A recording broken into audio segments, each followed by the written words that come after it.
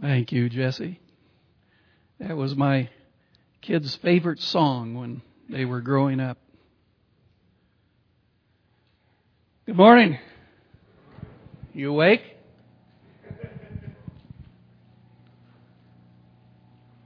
I've been working hard on this sermon. One of the things, if everybody here was Seventh-day Adventists, I wouldn't have had any problems. But we sometimes have visitors. Anybody here is not a Seventh-day Adventist? Let me see your hands. Okay. If I see him running out screaming, I know it's still a little too strong. But I tried to tame things down to be able to help us. Lord is good, isn't He? I'm trying to kill time till the screen gets down. Remember Y2K? Remember for a long time Y2K was the talk of the world. It was a major thing that, you remember what the big problem was? Had to do with computers. If I can get this thing going, it's not going to go, so I'll use this. The big thing was they were all worried that transferring the date from 1999 to 2000, they were afraid that there were going to be computer crashes all over the world with all computers. And we could lose all utilities, the electrical system. We could lose all of our vehicles that have computers in them. They would stall out. Planes would crash.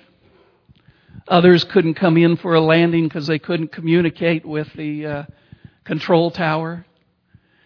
All kinds of things would take place. They just didn't know what would happen or anything else, but they were anticipating the worst.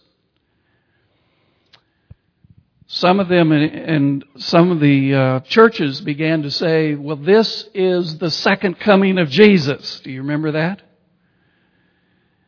And pretty soon they began to say, because they thought that in the world, in places, especially in the cities, that everything would be a chaos without the stoplights going and everything else, that they may have to declare a martial law and to bring out the National Guard and the Army and everything else. Well, a lot of denominations, including, sorry to say, some of our own, picked up on that, and they began to say, yeah, they're going to come in, they're going to see this is all a government conspiracy, they're going to surround the cities, they're not going to allow anyone, especially the Christians, to come out. They're going to be armed guards, the soldiers are going to be there with their weapons, they are to shoot anyone who's to escape the cities. There will be the black helicopters. I've always wondered about that. If the planes are going to crash, the computers aren't working, how are the black helicopters going to fly around? They never answered that. But the black helicopters are going to be there. Concentration camps to take the Christians. They're going to march them into these concentration camps. And it's going to be the end. Armageddon, they said. Armageddon. Remember hearing that? And I had church members that, boy, they just got in on that conspiracy stuff and they just thought that was it. I had letters of warning written to me by very sincere people that says, Pastor, you got to get out of the city. You and your wife, your life is at stake. They're going to kill you. Got to get out in the country. Well, do you remember what happened? Clock struck midnight and nothing happened. Do you know what I noticed? All of them within the church who really fell for this conspiracy and was spreading around and everything else and all these terrible things was going to happen to Christians, they never once said, oops, I was wrong. They never said that.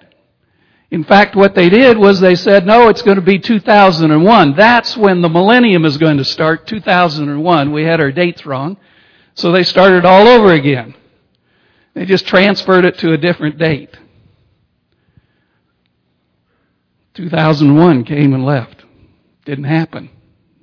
Not once did they ever say, whoops, I made a mistake.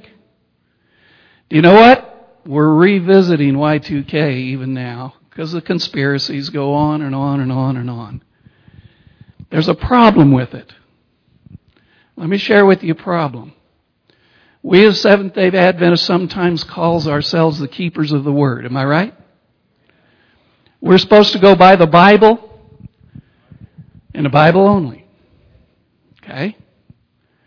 What happens is when these conspiracies come and they don't take place, and we keep saying it's happening, it's going to take place, look out, you got to watch it. It all sounds good. It plays on the fears of people. It all sounds really good, but the thing that happens is when it doesn't take place, we lose our credibility. Am I right? We lose our credibility and people will no longer then listen to us. Because you guys say all kinds of things and it never happens. How can I ever trust you when you say that something will happen? So we lose our credibility. Brothers and sisters, we have to come to admit two things. We're the people of the Bible. Am I right? And we have the sure word of prophecy. And they go hand in hand. And in order to keep from losing credibility, we have to rely on these things and not what the internet says, and not what I speculate is going on, or not because this is what's being taught in some very great people that we know that's in the world and that's in our church, and sit there and go on that and lose our credibility. If we need credibility, we need it now. Because we've got a message to share to this world. So that means we've got to focus on things. Don't focus on the conspiracies, but focus on what we do know and have proven.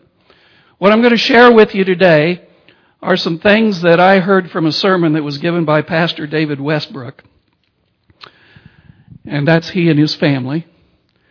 And I hope I do him credit, because I'm trying to take his words and then trying to put it in mine and add other things to it. So before we begin, let's just have another word of prayer. Father, I just pray that these are not Pastor Westbrook's words or my words, but it's heaven words. We need your guidance so that we can maintain credibility within the world, within our own structure of our own church, to not live to try to preach fear, but to preach what is the Word of God, and the Word of God only. In Jesus' name we pray. Amen. Let me ask you something. Have we made it to the year 2010? I got to ask that because some of you are still writing 2009 on your checks. So let's kind of make a chart this morning and let's put down year 2010 up there because we finally made it to there. Is that right?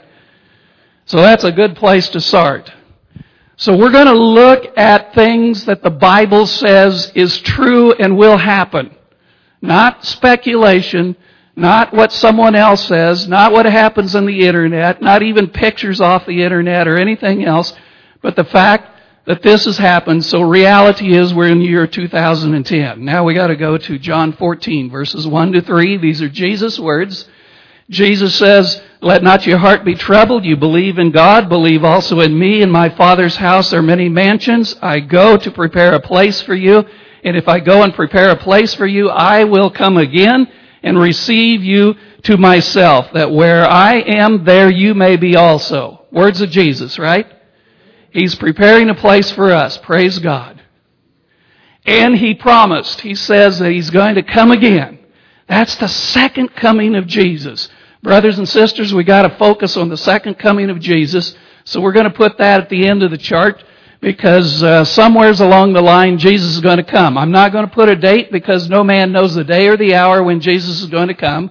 Only the Father. So I'm not putting a date, so we're not looking at dates or anything else, but the reality of what the Bible says. Jesus says, I'm going to come again. If He's going to come again, then I got to believe it, right? By faith, I've got to accept His word. So somewheres along the line in the future, I don't know if it's in the next few days, the next few weeks, the next few months, or the decades, or even millenniums. Although I do believe that it's going to be soon. So let's just put it in the future, the second coming of Jesus. Now let's take a look at another scripture found in Revelation 22, verses 11 and 12. He who is unjust, let him be unjust still. He who is filthy, let him be filthy still. He who is righteous, let him be righteous still. He who is holy, let him be holy still. And behold, I am coming quickly, and my reward is with me to give to everyone according to his works. Jesus says that he's going to come again. There it is. Another text, and it's going to be coming quickly. But before that takes place, there's a point in time where the decisions have been made who's going to be just and who's going to be unjust. Who's on Christ's side, who's not on Christ's side. Who's going to be the sheep and who's going to be the goats. Am I right? So the Bible talks about. So before Jesus comes, there's a decision that's going to take place. We can't put a time of when that's going to happen. But before the second coming of Jesus, because when he comes, the righteous dead are going to be raised out of the grave, then we who are alive and are righteous will be caught up to meet the Lord in the air, right? Okay, the wicked is going to call for the rocks and everything to follow him. We know that. We know that from Scripture. We got to focus on the second coming.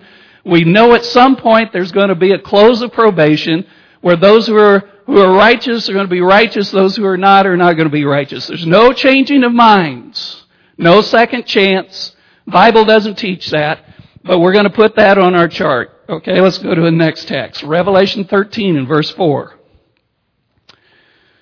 So I put in there the world, that's the context of this, the world worshipped the dragon who gave authority to the beast, and they worshipped the beast.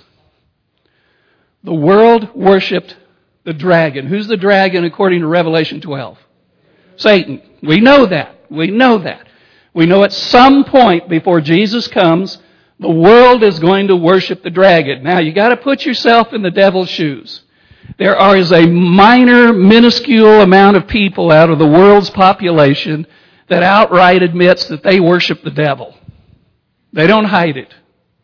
We had it in Lincoln. We had it not too far from the Union office. There was a place that was there, and especially high school and college kids would go over there for the purpose of worshiping the devil. They don't hide that fact.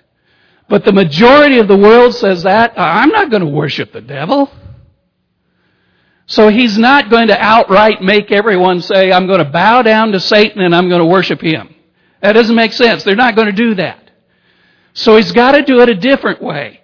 So in his plan, the devil gave authority to the beast. Now, I'm not going to have time to explain the beast. If you want to know what the beast is, let me know. If you've never heard, I'll sit there and we'll try to have a Bible study and we'll go over the beast, because the Bible's very clear of who the beast is, has the identifying marks of the beast.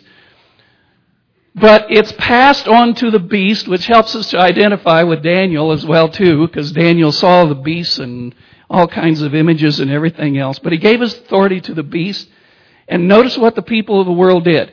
They worship the beast. They believe they are worshiping God, but they're worshiping the beast. And when they're worshiping the beast, guess who else they're worshiping? They're worshiping Satan, because Satan gave the authority to the beast. The beast and Satan, even though they don't know it, they're on the same side. Does that make sense? We know that. We understand it. That's biblical. All right? So it has something to do with worship.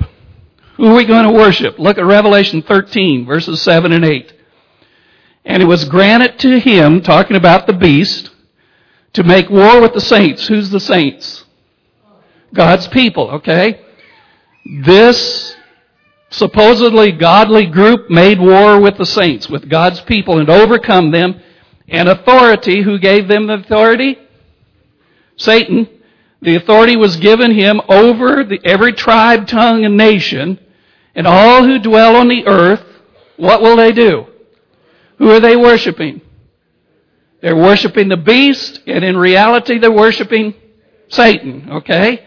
The whole world worshiping Satan, whose names have not been written in the book of the of life of the Lamb slain for the foundation of the world. This is all scriptural.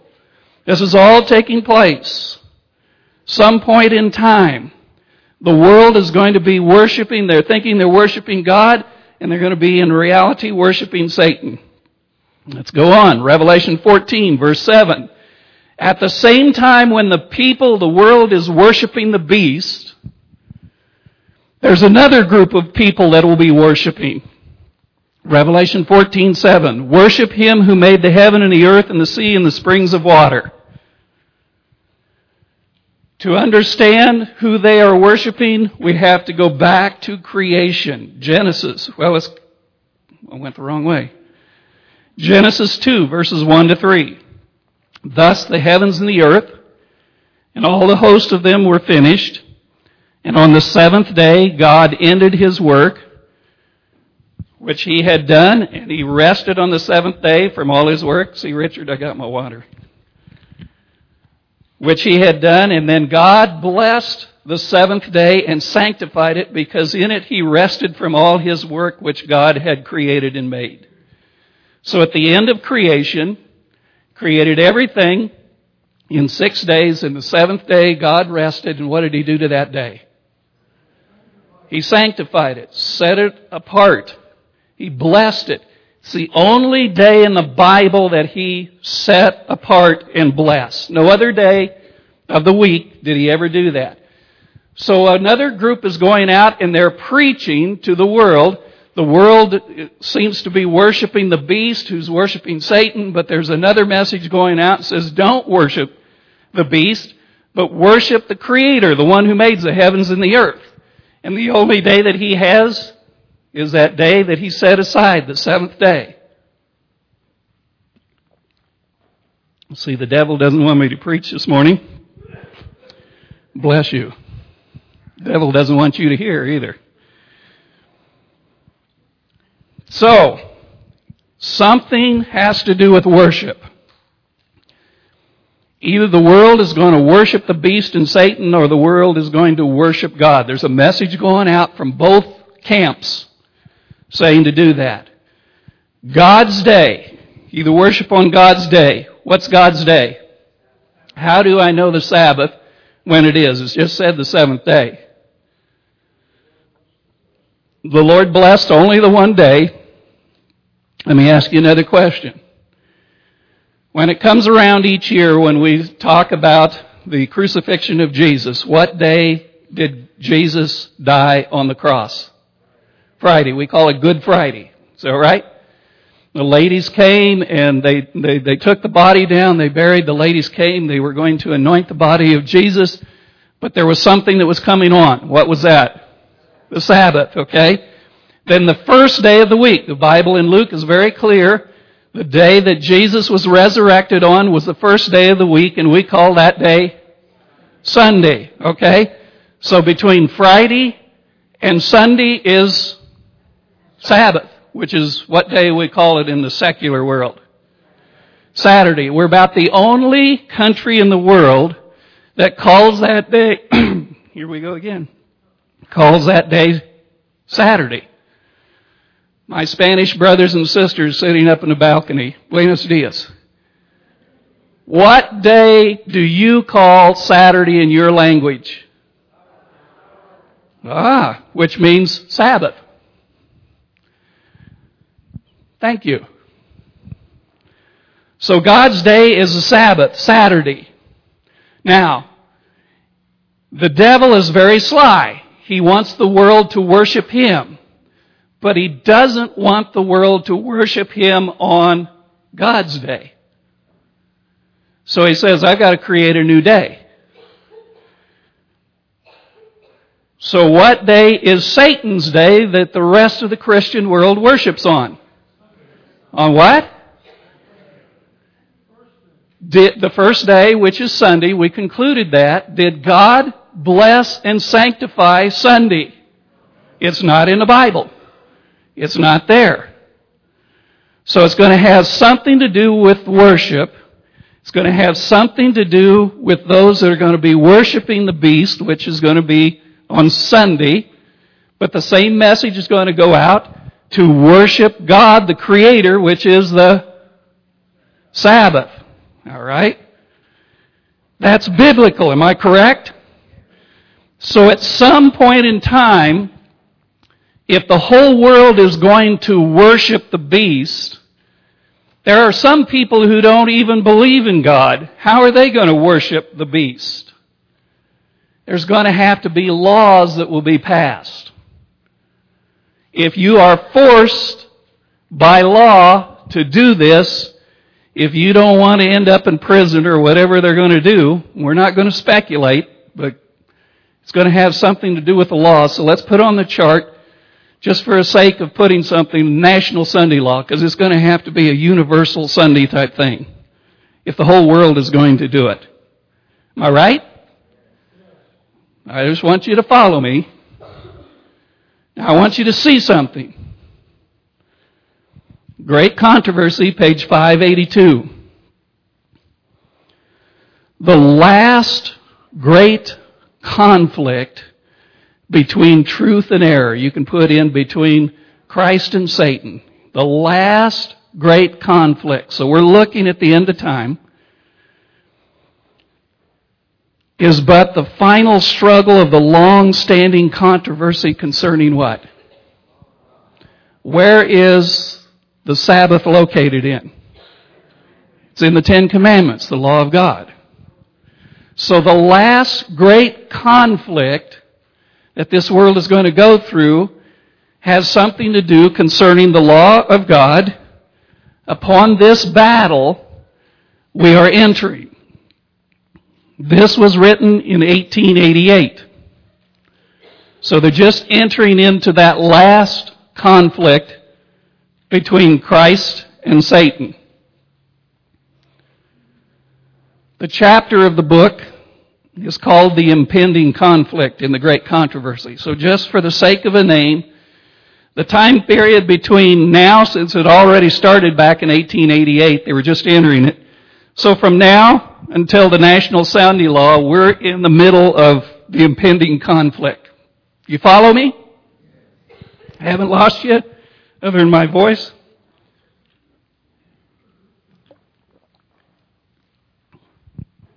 So here's the question. What's going to happen during this impending conflict? Don't go to the internet. Don't listen to what other people have to say.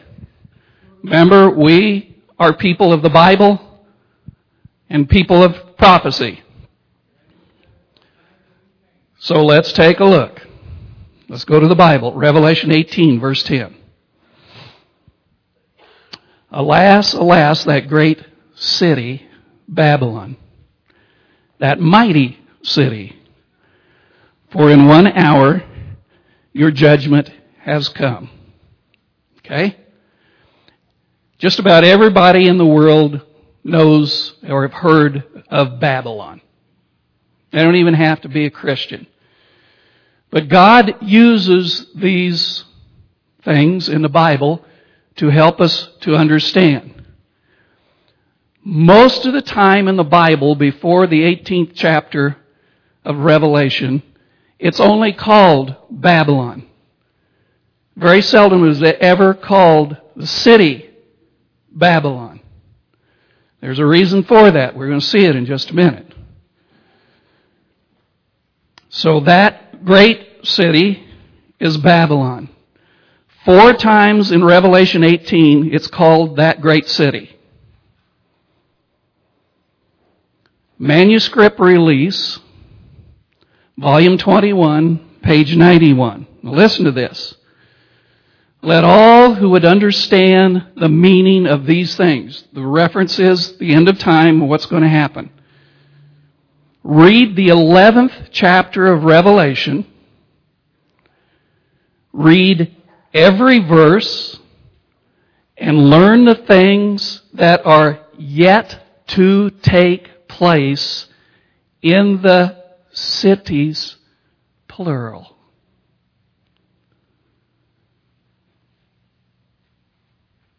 Read also the scenes portrayed in the 18th chapter of the same book. What is it saying? Something's going to happen in the cities. Where is the major population of the world located now?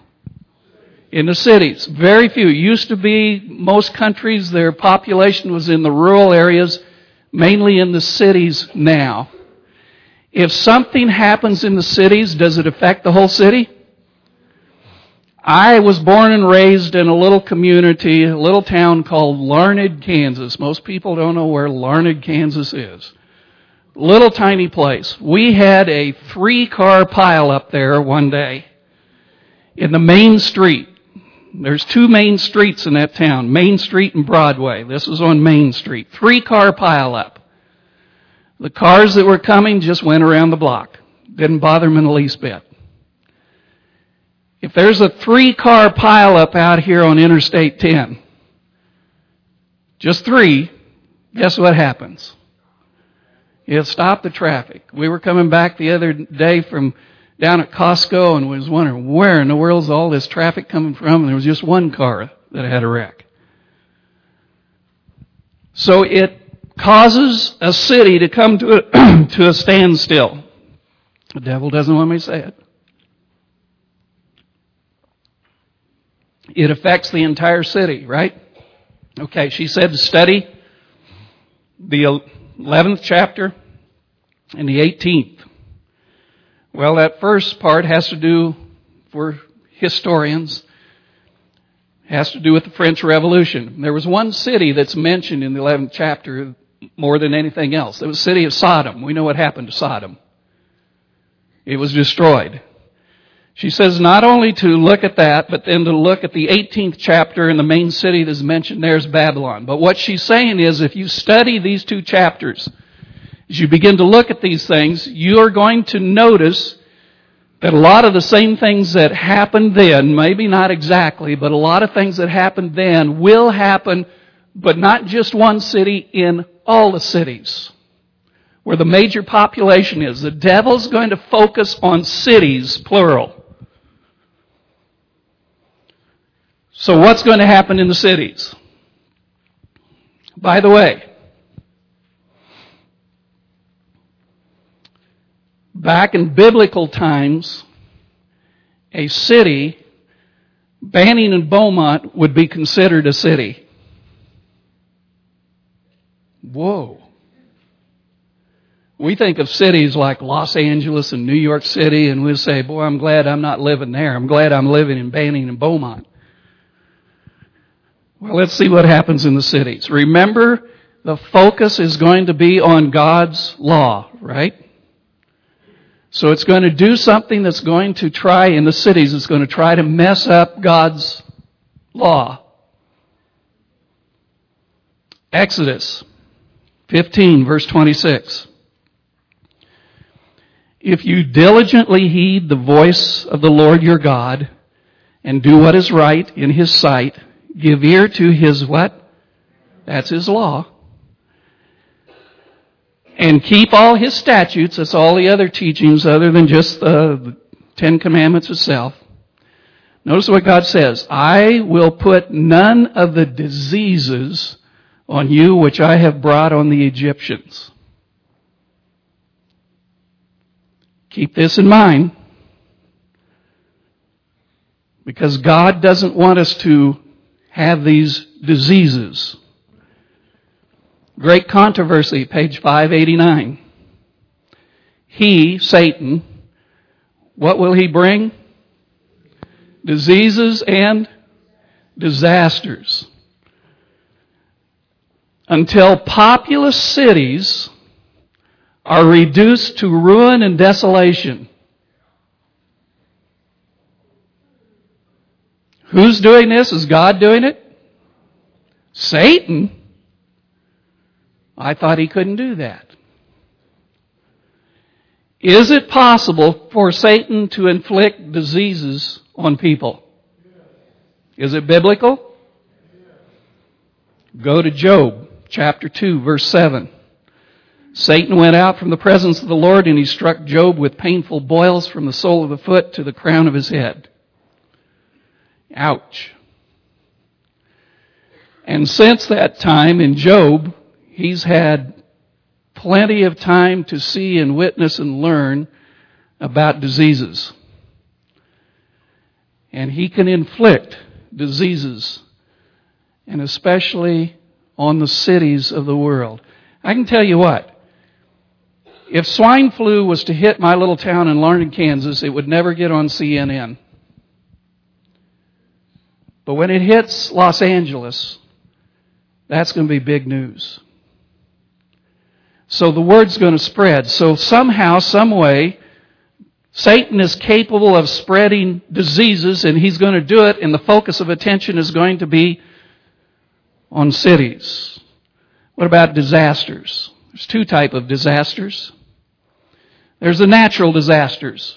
Hurricanes, tornadoes, fires, floods, wind. We don't have wind around here, do we, in Beaumont? That's why they call it Blowmont.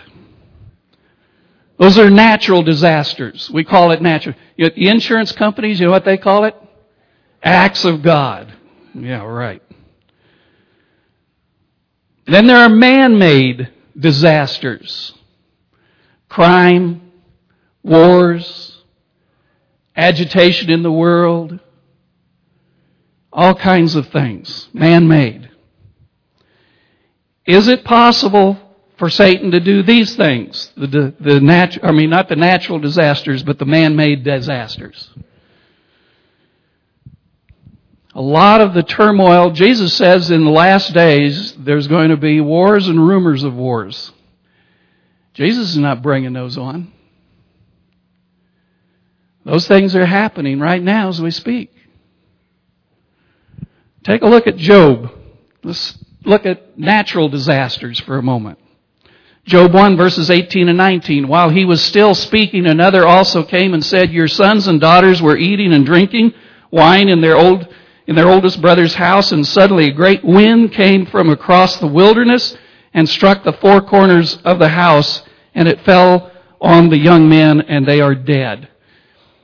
When the Bible talks about winds striking the four corners of the house, it's not a straight wind. So it must be going around and around and around. Tornado or hurricane. Do you think it was God who purposely sent a tornado to kill Job's children?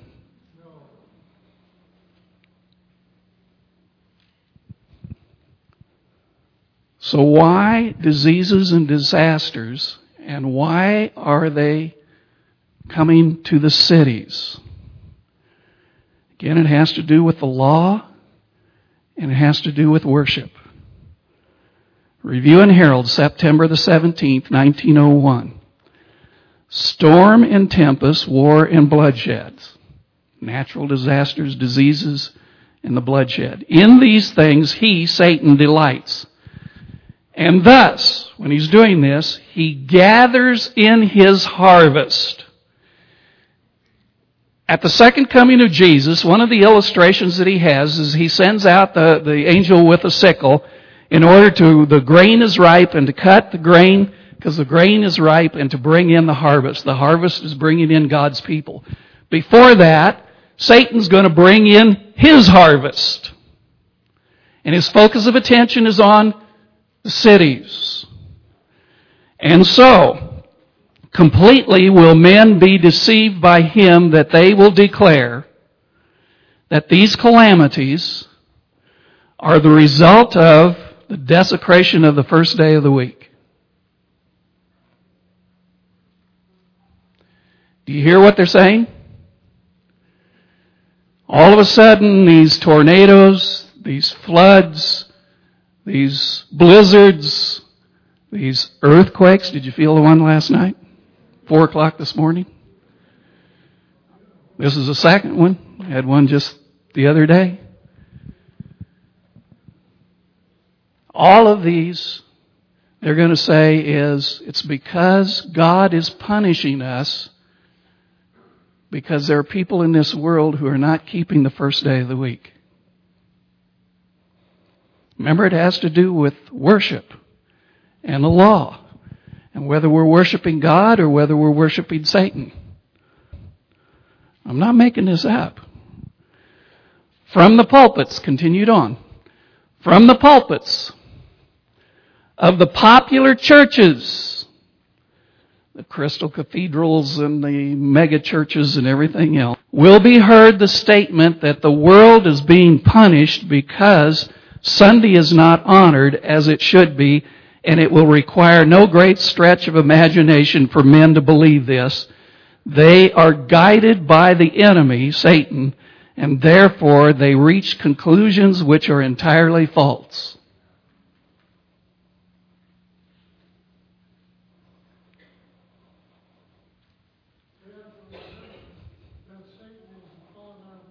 That's true, but they look at all the disasters and they say, it looks true to me. But it's coming from the pulpits. Not only there, look at this. Christian Service, page 155. Men in responsible positions. That's leaders. Powerful businessmen. Union leaders. Men in responsible positions will not only ignore and despise the Sabbath themselves, but from the sacred desk will urge people the observance of the first day of the week, pleading tradition and custom in behalf of this man-made institution. They will point to the calamities on land and sea, to the storms of wind, the floods, the earthquakes, the destruction by fire as judgments indicating God's displeasure because Sunday is not sacredly observed. Powerful men. Men from the pulpit, big churches in the cities, powerful men, has great influence in the cities, are going to urge people to say all these things are happening because we're not observing Sunday. Is it happening? Remember 9/11? Shortly after 9/11, Jerry Falwell went up and he publicly stated that 9/11 took place because God was punishing the people of New York because of their sins. Do you remember that? And he no more and said that, and all of his preacher buddies jumped all over him and says, you can't say that. And he had to go back and he had to retract what he said and apologize to the citizens of New York. Okay, that was in 2001. Look how it gradually changes. Jeremiah Wright, do you remember him? And he talks about how God is angry at the government and all the things that the government is doing, and God's punishment is on the people of the United States, and that got on the news, and it wasn't the religious world so much that wanted him to retract all those things, but it was the government that says, you're going to hurt Obama if you go and say things like that. He might not win the election. And so he had to kind of retract it, but it wasn't because of the religious world, it was because of the government. Pat Robertson, just the other day, when the earthquake hit Haiti, he said that it was because they had sold themselves to the devil. The government and the people had sold themselves to the devil. He was on the news for just a little bit. But let me share with you something. As of today, none of the religious world is asking him to retract. The government hasn't asked him to retract a statement. But just shortly after that, Rush Limbaugh had mentioned something, and they're all over him. But do you see the change that's taking place? At first, it was the religious world with Jerry Falwell. It says, retract your statement, you can't say that. Then next, it was the government that said it, not the religious world, when it came to Jeremiah Wright. It says, you got to retract that, you're going to hurt Obama. And now it comes that when a religious man says it's a punishment of God, this earthquake that's taking place, they're not chastising him. There really isn't anyone chastising him. They're going to a secular person and chastising him. It's beginning to change, but they're still saying this is a punishment from God. We just learned that all these disasters and all these things And the last final conflict is coming from whom? From the devil. But do you see the change that's taking place? That's what's happening, this impending conflict. And eventually it's going to come where all of them, secular and religious world, the big leaders are going to come and they're going to say to the cities, it's because you're not observing Sunday. And we got to do something about it. All right, let's go on. Have I scared you yet? Last day events, page 129. Satan puts interpretation upon the events, and they think, as he would have them, that the calamities which fill the land are a result of Sunday breaking. Thinking to appease God, the wrath of God, these influential men make laws enforcing Sunday observance. The influence from the pulpit, the influence from the major workforce is going to get into the government, and the government, not only here but all over the world, is going to begin to pass laws. Do you see the progression? Do you see where we're at?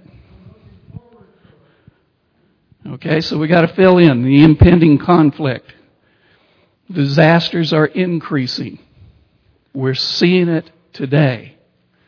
Wars are increasing. We're seeing it today. That's all the devil's plans. It's agitating the city leaders and the religious leaders. They're beginning to speak out. And eventually it's going to gradually increase until they blame Sabbath keepers for, actually they're blaming God, but because they can't lash out and sue God, they're going to try to do things to the Sabbath keepers. And it's going to be your fault, which is going to end up then to a national Sunday law to take place. The progression. Folks, we know this.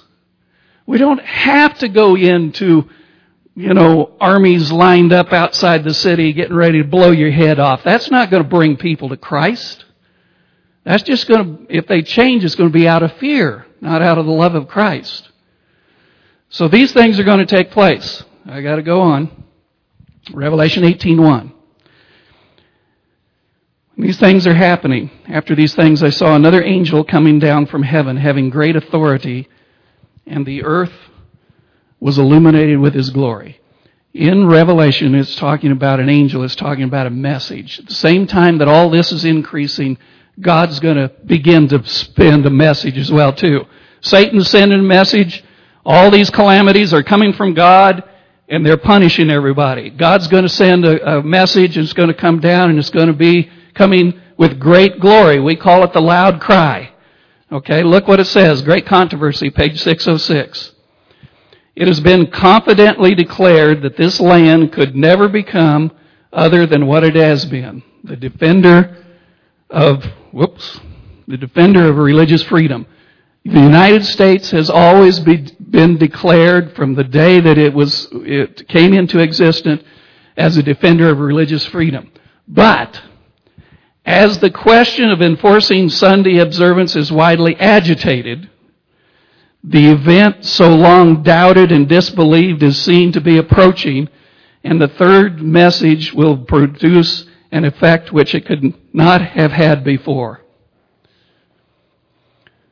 As this is agitating all the people, and they're beginning to say, this is punishment of God, punishment of God. At the same time, this message is going to come from heaven, is going to come down, and it's going to be more powerful than it ever has been before. Why? Because people are going to say, what is this? Why do we have to worship? What's going on here? Why are the calamities here? Why is this group saying this and this group saying this? And when the message is going to come out, it's going to come out in full force by the power of God, and people are going to see it and they're going to be changed. A lot of them are going to be changed. So let's put on there the third message, swells to a loud cry. We've been preaching the third angel's message for a long time, but it's going to get bigger and bigger and bigger. As Satan's group is getting larger and larger, more vocal, we're going to become more vocal as well too. Let's on Early Writings, page 86. Or do you want to quit now? At that time, the latter rain or refreshing from the presence of the Lord will come to give power to the loud voice of the third angel and prepare the saints to stand the period when the 7 last plagues shall be poured out. The power of God is going to be poured out. Remember, Jesus says that you're going to be able to do greater miracles than He ever did? That's going to come from God. We're going to see things that are going to be happening within us that we've never seen before. Don't look at the conspiracies. Look at what God's going to do. At the same time that Satan is unleashing and trying to gather in his harvest, God's going to unleash and try to gather in His harvest. And we're going to be a part of it. And we need to look forward to that. We need to preach the gospel of Jesus Christ, not the gospel of men, not some theory or anything else. We shouldn't preach fear. We need to preach the gospel. We call this the outpouring of the Holy Spirit, so we're going to put that down. The latter rain, the outpouring of the Holy Spirit, is going to begin to increase and get bigger and bigger and bigger, and great things are going to happen. But there's one way, Mark, that must be added during this particular time as well, too. And we've got to look at it and we've got to face it. And it comes from Testimonies, Volume 6, page 332. And it says, we are in the shaking time. Do you notice the date? 1900.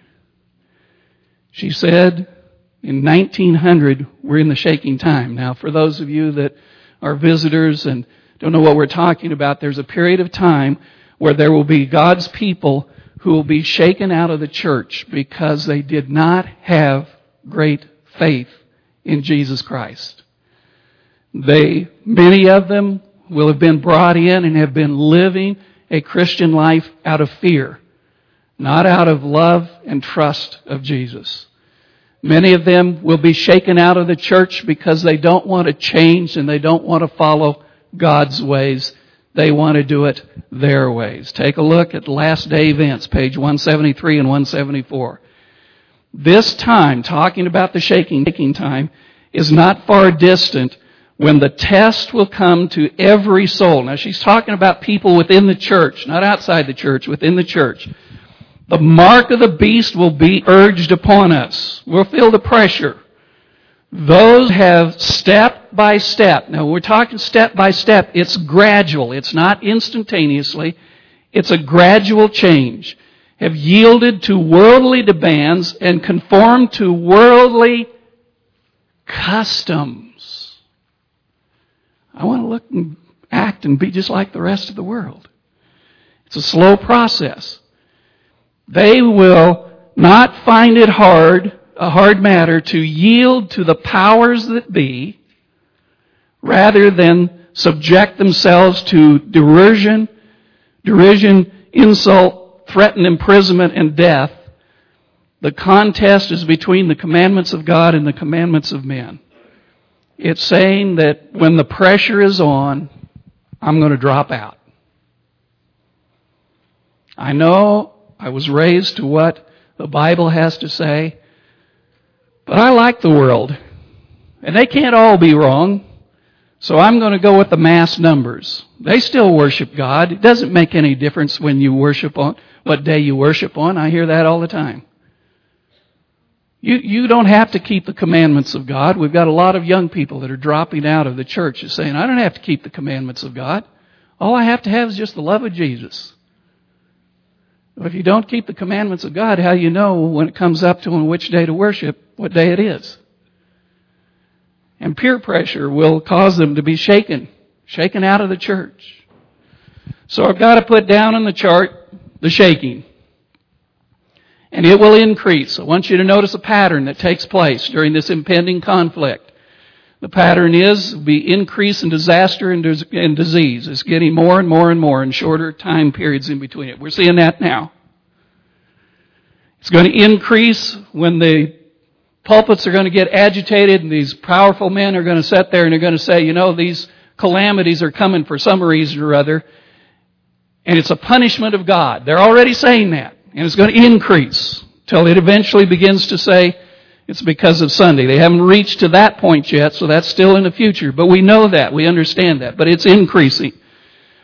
The message that God wants us to share at the same time, the third angel's message, we've been preaching it, we're going to keep preaching it, but it's going to increase in power and strength and ability. At the same time, the latter rain, the power of the Holy Spirit is going to increase into us until we're going to begin to do miracles like we've never been able to do before in this world.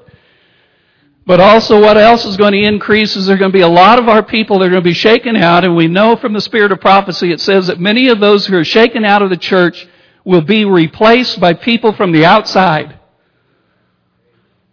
We can say amen, and I'm grateful for that, but the ones that are shaken out, I hope and pray, is not our kids. But you see, it can be our kids. If we start with all the conspiracy things that doesn't take place, they're going to lose their respect for the church and for the teachings and the credibility that's there, and they say, you guys don't know what you're talking about, I'm going to do what I want to do. Do you see what the devil's doing in our own churches?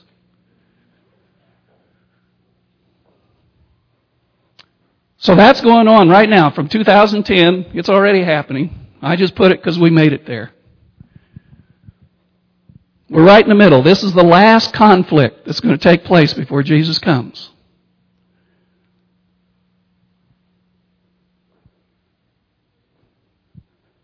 But what about between the national Sunday law and the final close of probation? What's going to take place then? We'll find out next week. In the meantime, let's take our hymnals and let's turn to hymn number 604. We know not the hour. I don't think my voice